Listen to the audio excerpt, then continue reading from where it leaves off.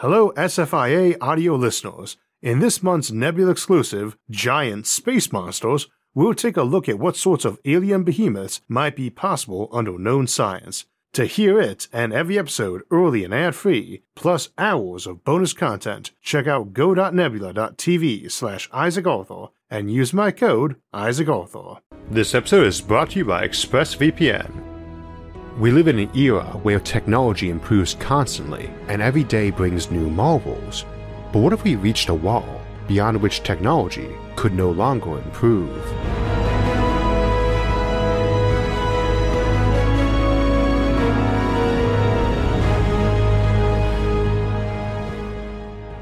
Not a day goes by where we don't see new improvements in our knowledge and technology, and while we often feel that civilization might collapse and remove our technology, as we looked at in post-apocalyptic civilizations or techno-primitivism, we rarely contemplate the notion that progress would simply stop. In some ways, the idea of technological progress grinding to a halt is even more unthinkable than it falling backwards. We can believe humans might mess up and wreck society, but we're very predisposed by our culture to think knowledge is a thing which is infinite, and that there is always a new stone to turn over. Yet this not only may not be true, but realistically almost certainly can't be, at least where science and technology are concerned. The universe has rules it follows, which are presumably finite, and we should eventually discover them all, or discover all those that aren't physically impossible to infer, at which point technology would continue to improve for a time, quite probably many generations at least, but would have to plateau out. Perhaps not, perhaps the rules of the universe are infinite or shifting in time. Perhaps there are an infinite number of other places and realities or layers which we may hurl our curiosity toward eternally, things that seem beyond our understanding now. Additionally, a civilization need not hit such a scientific brick wall to technologically stagnate either. Indeed, it might voluntarily choose to halt for the scientific and technological inquiry. Today we'll examine what might cause civilizations to do this and what the implications would be for such societies. Now, it is easy to imagine folks turning from technology in part. After all, many of us do to some degree. Indeed, I've noted a tendency for those of us heavily involved in technology to often hide ourselves from it a bit, even if just to decorate our homes with a vintage or antique theme. There is a certain stress to the constant chaos of technological disruption I suspect most viewers here can well appreciate, either from being on the cutting edge or from feeling constantly left behind by that edge. I doubt it's a coincidence that so many of us view getting away from stress as getting away from technology, and go off the grid for vacation, and often more than simply muting our phone and not checking our email. Against that, we have to acknowledge that our passion for technology is at least in large part composed of our desire to make life better. We wish to cure the sick, to make life healthier and longer, to take away tasks which are unpleasant or dangerous, to bring prosperity to all. These are admirable motives, but not necessarily perpetual ones. What drives us to further innovation when utopia has already arrived? Now, of course, utopia is a relative thing and not a thing we really expect to reach. But technological progress is not made by casual labor. Science and technology are almost entirely the product of a small minority of the population that is obsessed. Reasons for that obsession vary, but for many, it is a drive to make life better. That's also what drives the funding for such improvements and what makes scientists and engineers work together, neither group being terribly well known for its love of teamwork. It also tends to be true that the more you discover, the more effort is needed for each new discovery. Long past are the days where the majority of scientific endeavors uncovering new frontiers could be done in a dusty lab or garage by one lone innovator on a shoestring budget, especially in physics, the foundational field for exploring new laws of science, where billion-dollar labs must often be commissioned just to make one tiny little step forward. Also long past are the days where a true polymath, an expert on all things, could exist. Now, even a great expert is only going to know a small area of their own field. As the saying goes, an expert is someone who knows more and more about less and less, until they know everything about nothing. This will only increase with our knowledge, and so too will the effort needed just to get sufficient education to be able to advance that field, even with the help of expert systems. In a utopian or post-scarcity civilization where you personally have all you might want, what drives you to devote decades to study? Could technological process simply peter out from that combination of things, Each new step takes more effort, while fewer folks are willing to invest ever more time into learning just the basics when they could sit at home in magnificent health and wealth tended to hand and foot by robots. Now that might seem to imply an inevitable end to technology, but let's add two caveats. First, if we're being honest, what drives most scientists, especially the very best of them, is often an utter fascination with a topic to the point of obsession. While many do passionately believe their work will aid their fellow man, it's not really what keeps them chained to their desks burning the midnight oil. And while I suggested that funding for innovation might dry up when the public sees less need for it, such a drop in need implies a massive level of prosperity. If the average person is phenomenally wealthy, it's a lot easier to get funding for projects, and self-funding might be viable too. Post-scarcity societies might not have a deep need for further technological improvement, but they are pretty much by definition not driven to be tight-fisted and frugal in their efforts either. Second, while we'd expect to see a rise in the amount of knowledge needed to become an expert in something in order to further press the boundaries of that field, we do need to keep in mind that some of those fields are things like neuroscience, cybernetics, and education. If you're vastly better at teaching folks or can outright augment the human mind, you presumably can field a lot more experts as they can learn more and quicker. A civilization where everyone is a genius due to technology probably doesn't have to worry about hitting technological walls as quickly, at least not from losing interest. Of course, if there are a finite number of scientific rules and useful technologies, then having more and better scientists mean you'd reach that wall sooner. And that at least is a partial rebuttal to folks who feel post-scarcity civilizations will inevitably end with most people being basically stupid, lazy hedonists wallowing in their own affluence and decadence. The same neurological and psychological super technology that lets you improve people's intelligence also lets you instill in them an intense focus and sense of motivation. Of course, some people might not agree with that characterization about lazy hedonism, and may be right to do so, but I choose that language because it's probably exactly what folks would be saying if things begin getting very prosperous and their worried civilization would collapse under its own success. And if most folks feel life is pretty good as is, they might be much more receptive to putting the brakes on further improvements that make life easier. We'd also tend to assume that while the older generation might frown on the younger generation as lazy, then you just have to wait for them to die off. This, after all, is hardly a new accusation, justified or not. Why, back in my day, we didn't have smartphones, and you had to walk all the way down to the kitchen to answer a phone call. However, this one too might be something technology does away with. One of the technologies we'll likely press harder and harder on in the not-too-distant future is life extension, and that could easily end in effective immortality. Many customs and traditions change as the new are born and the old die off, but the equation changed a bit if the old folks just keep getting older while maintaining all their health and vigor, and probably growing in power, wealth, knowledge, and influence. This has its pros and cons. Resisting change and new ideas from extended lifespans might tend to prevent decay into hedonism, but might also act to slow positive changes too. Then we have one more reason to halt technological progress: survival itself. Technology is dangerous, very dangerous, very, very, very dangerous. As it improves, since the whole point of the stuff is to allow a person to do far more with far less, you have to worry about people being able to make weapons of mass destruction in their own basement.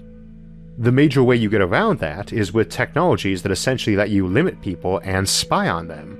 And some might say that at a certain level of prosperity, they'd prefer to put a halt on further technological progress in order to maintain personal freedom and privacy without needing to worry some lunatic will end the world. How big a mansion do you need, after all, to feel like the risk of dying at the hand of a lone psychopath or living under the watchful eye of Big Brother is not worth it? Now let's restate that rebuttal. The lone lunatic problem assumes not only that such technologies are possible that would enable them to kill everyone without us being able to stop it, but also that we haven't improved in neurology and psychology, merely the material sciences. An advanced civilization might not have lunatics any more than it has plagues or garbage in the streets. They've figured out how to fix that problem. It's a common theme in science fiction for future technological advancements to often ignore other major changes and impacts to society that might happen, like ignoring what massive energy abundance does to an economy besides allowing fast spaceships. Also, overlooking the psychological and neurological changes tends to be rather common. Most settings tend to assume all the same normal human vices and virtues, and the same quantities as nowadays, that we haven't figured out how to detect and treat a lot of the problems that lead to criminal behavior. It's interesting though that many sci-fi settings often display technological stagnation, particularly space opera or anything dealing with very ancient civilizations encountered by humanity as we spread out.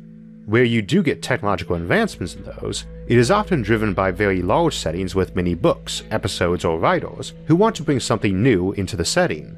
Star Wars is a pretty good example, especially if we take into account the older, no longer canon lore, where we do see some improvements over time, but mostly technology isn't much different in the modern era from what we see in the lore of the Knights of the Old Republic era set thousands of years before we ever encounter any folks named Skywalker dwelling on a desert planet.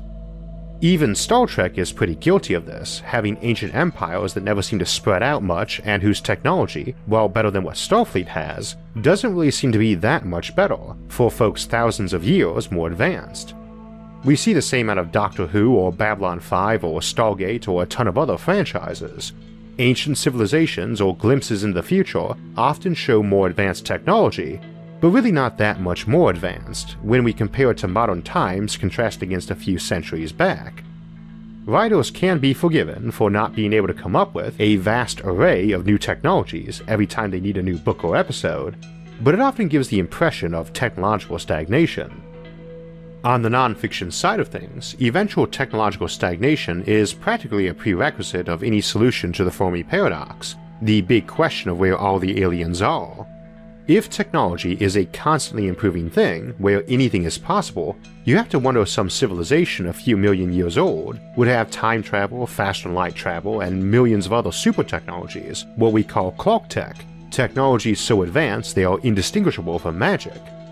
We've discussed in other episodes some of the truly enormous civilizations and structures possible just under known science, ones that would seem to make those civilizations obvious to anyone around them, and the sorts of things possible with most science fiction technologies or clock tech go far beyond that, making any Fermi paradox solution that doesn't rely on either they are not existing or being passionately opposed to contact with us just not make any sense.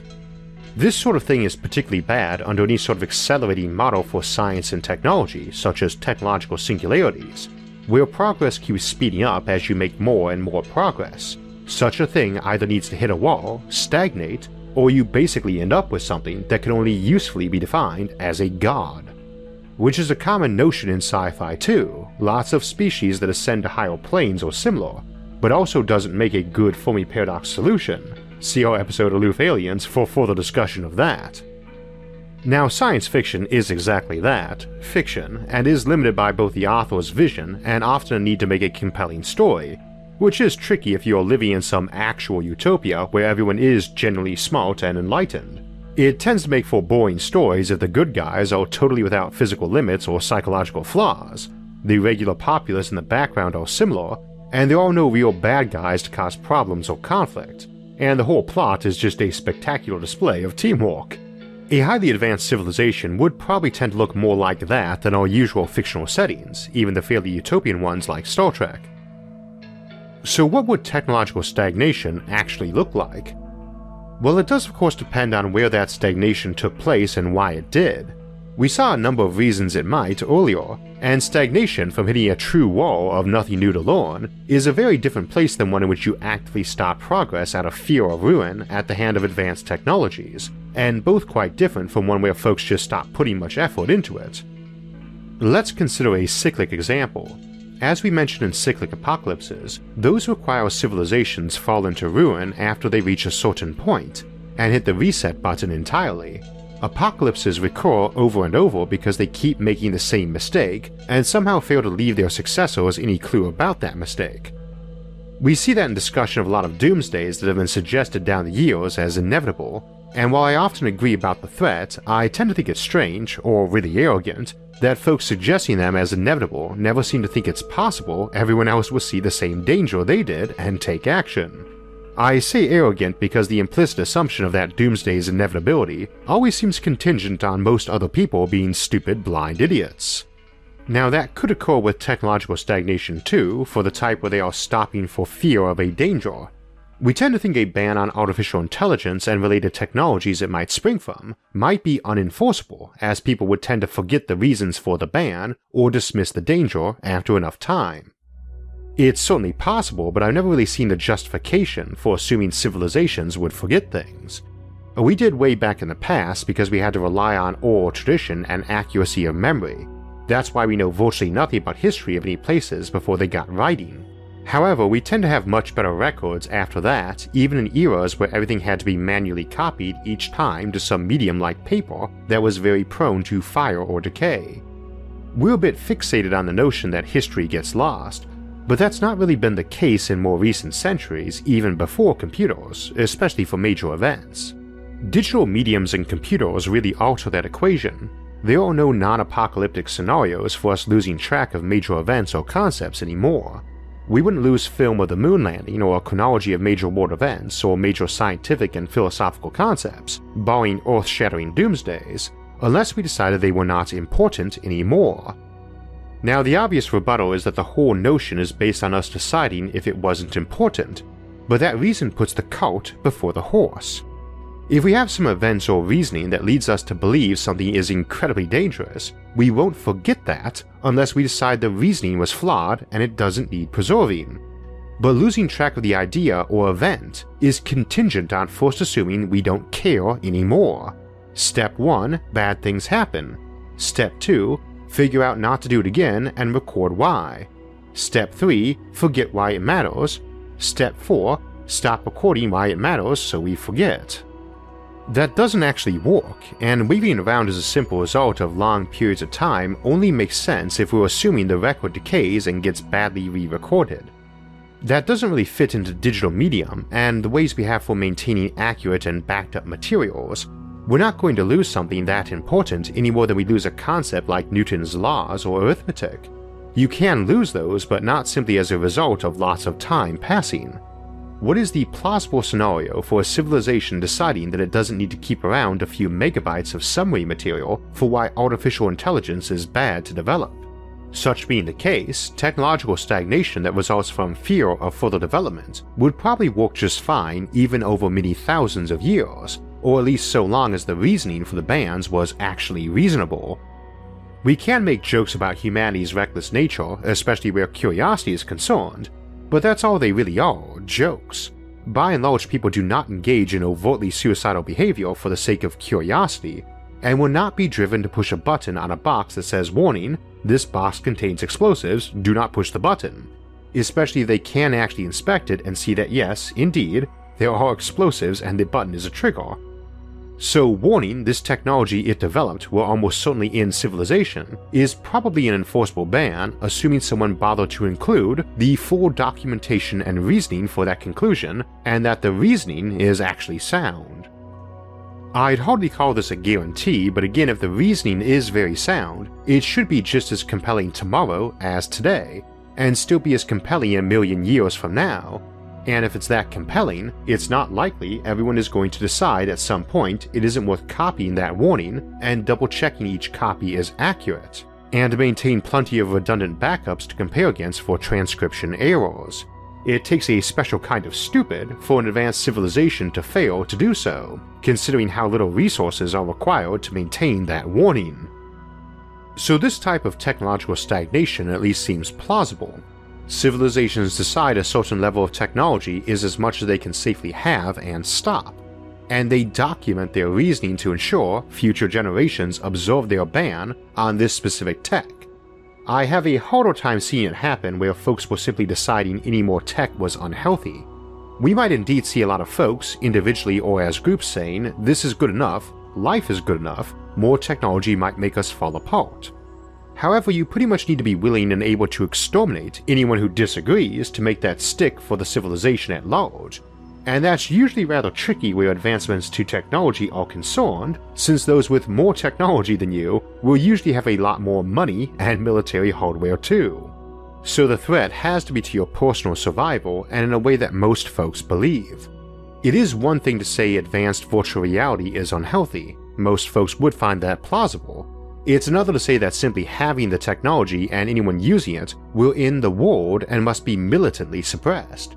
Absent that, folks might abandon it personally, but wouldn't be likely to demand an eternal ban on it and all associated technologies, let alone all new technology.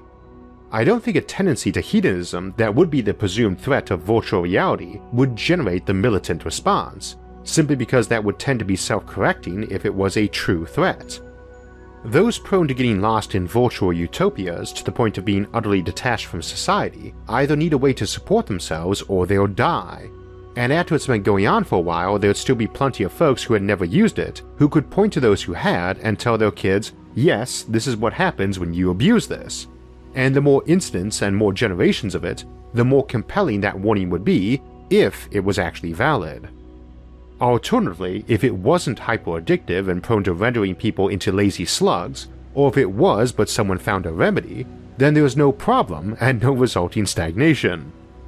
One also has to remember that the whole notion there revolves around wanting to escape to a better life, so would only ever apply to those looking for that, and only to the parts they wanted to escape. An obsessive scientist or inventor probably doesn't lose that urge, since it's an obsession, and obviously not one satisfied by having virtual and fictitious scientific achievements or inventions. We already discussed the case for technology stagnating simply from more effort for each new step and less apparent desire for it. What about if we did just hit a true wall though, no new science? That's a hard one because it's also a very probable one. Again, even though we're all pretty wild to scoff at the very notion of discovering everything, there probably really is a finite amount of science governing how this universe works. And knowing of phenomena and why they happen doesn't necessarily mean you can produce awesome new technology from it simply by throwing effort that way.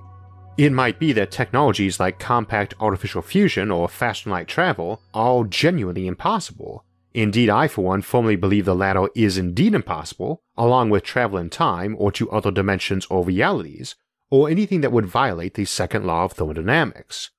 I do tend to think the wall is a long way off and further than we need for a post-scarcity society or reasonably practical interstellar travel and colonization, but we can't rule out that even starting tomorrow, not a single new breakthrough would ever be made. I don't believe that any more than any of you do, but that's arguably more a matter of faith than based on sound reasoning. The sun rose yesterday and every day before, and we believe that it will every day in the future too. But of course we know neither is true. There was a time when the sun didn't exist, and will be a time again in the future when it does not. There was a time when we had no inkling how the universe works and had no technology. There will probably be a time when we do know how the universe works and there's no new technology to discover, and that might be tomorrow or a trillion years from now. But I tend to bet it would be in this millennium, either a full brick wall or the one where effective progress slows to a crawl because we're just left with a few minor but stubborn things to work out, and after a few generations of little to no new progress, folks just stop investing the time to become experts on the matter. Indeed, even those with effective immortality who already had the expertise probably can only pound away on a problem so long without making some progress before deciding to call it quits. Such being the case, what would that civilization look like? Well, of course it would depend a lot on where the tech freeze happened, but if it's after we have enough tech to keep our civilization running robustly and sustainably, especially if that also meant we could do so on other planets too, and around alien suns, probably not too bad. It might be rather depressing for some, initially anyway, to cope with an end to new science and technology, but there'd still be other frontiers to explore, and the sum of human knowledge is not just science and technology. There's often a worry that technological stagnation could only ever be temporary because we collapse after a few generations from the despair of realizing there were no new scientific frontiers to conquer, that the stagnation would end by falling backwards and entering into eternal cycles of learning all there was to know, then losing it and relearning it. However, while it's very integral to modern civilization, most of human history was not a time where folks really thought much on new tech, nor despaired of running out of new things to learn or invent. So some of the more terrifying scenarios for civilization collapsing under despair seem implausible.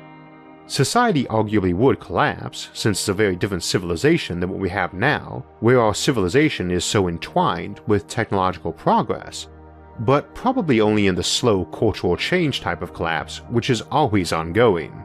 Those ancient civilizations often were fairly stagnant in technology, but they were never stagnant in culture, which is always shifting. So it's a good thing to remember that even if one day our technology stagnates, it doesn't mean we have stagnated. We mentioned today that technological stagnation might come from either security fears or alternatively privacy concerns that arose either from new technology or from the monitoring needed to protect folks from such technologies. Of course, we already have a lot of privacy and security concerns, and that's only amplified at the moment as so many folks are adjusting to doing a lot more online work and shopping. When you're working remotely, be it from home or a public Wi-Fi space, you have some extra data vulnerabilities, and it's very handy to add an extra layer of protection in by using a virtual private network, or VPN, and that's where ExpressVPN can help. You're often transmitting everything you do unencrypted, or where whoever controls that public Wi-Fi can access it, so it's important to use something that creates a secure tunnel for your device and information. It's like putting your data in an envelope, like a letter, so those handling it can't see inside, only they just can't rip it open and see the content. ExpressVPN offers you that option, as well as letting you change your location so you can watch those pesky videos that sometimes aren't visible from your country of origin or other geographic limitations, and avoids letting your ISP see what you're doing and sell your data to ad companies. It's an extra layer of privacy and security, and one I personally take advantage of all the time, and ExpressVPN offers the fastest speeds by using only premium servers, and is very easy to use, but has a 24/7 live chat customer support to ensure if you do need a hand, you can get it anywhere and anytime. ExpressVPN is the #1 rated VPN by TechRadar, CNET, The Verge, and many others, and you can find out how to get 3 months free by clicking the link in the episode description box below, expressvpn.com/IsaacArthur.